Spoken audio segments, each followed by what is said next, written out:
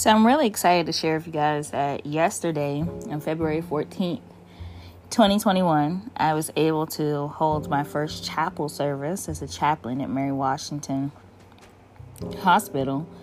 And it was really significant to me because, one, it was my first time holding chapel, but for two, it was so significant to me because my grandmother actually passed away on February 14th, 2016. And ministry was something that she always wanted for me. She always believed in. She believed in the call that God had on my life. And she actually, she was like one of the only people during that time that pushed me towards the call in my life. So I want to share with this podcast just a little bit of what I shared at chapel yesterday. And I thought it was befitting because it was Valentines Day, but also because of the love that I was able to experience from such a beautiful person. I believe that Valentine's Day is significant. The Lord will use a day like that just to remind me not to be sad and just remind me of the love that was shown to me and given to me through her, and that love always lives on. So here's a part of the prayer that I shared yesterday at chapel, and it was regarding love.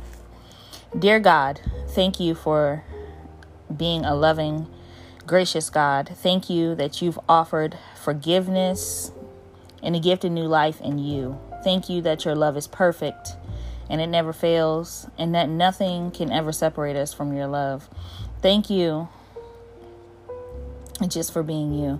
We pray that our lives will be filled and overflowing with the power of your love so that we can make a difference in this world and bring honor to you.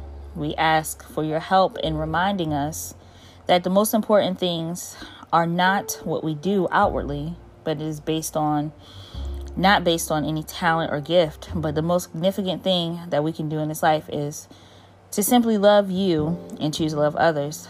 Lord, thank you that your love is patient. Help us to show patience with those around us. Thank you, Lord, that your love is kind, and help us extend kindness to others. Amen. So I just want to leave you with that. That is a prayer that you can most certainly use and adopt in your day-to-day living, just to help you.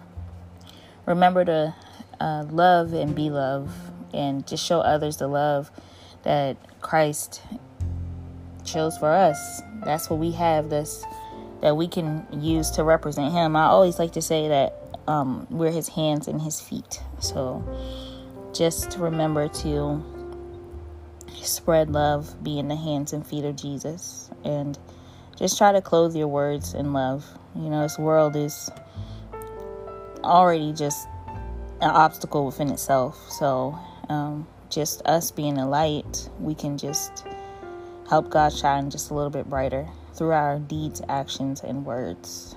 And until next time, live fearless, be happy, and be whole.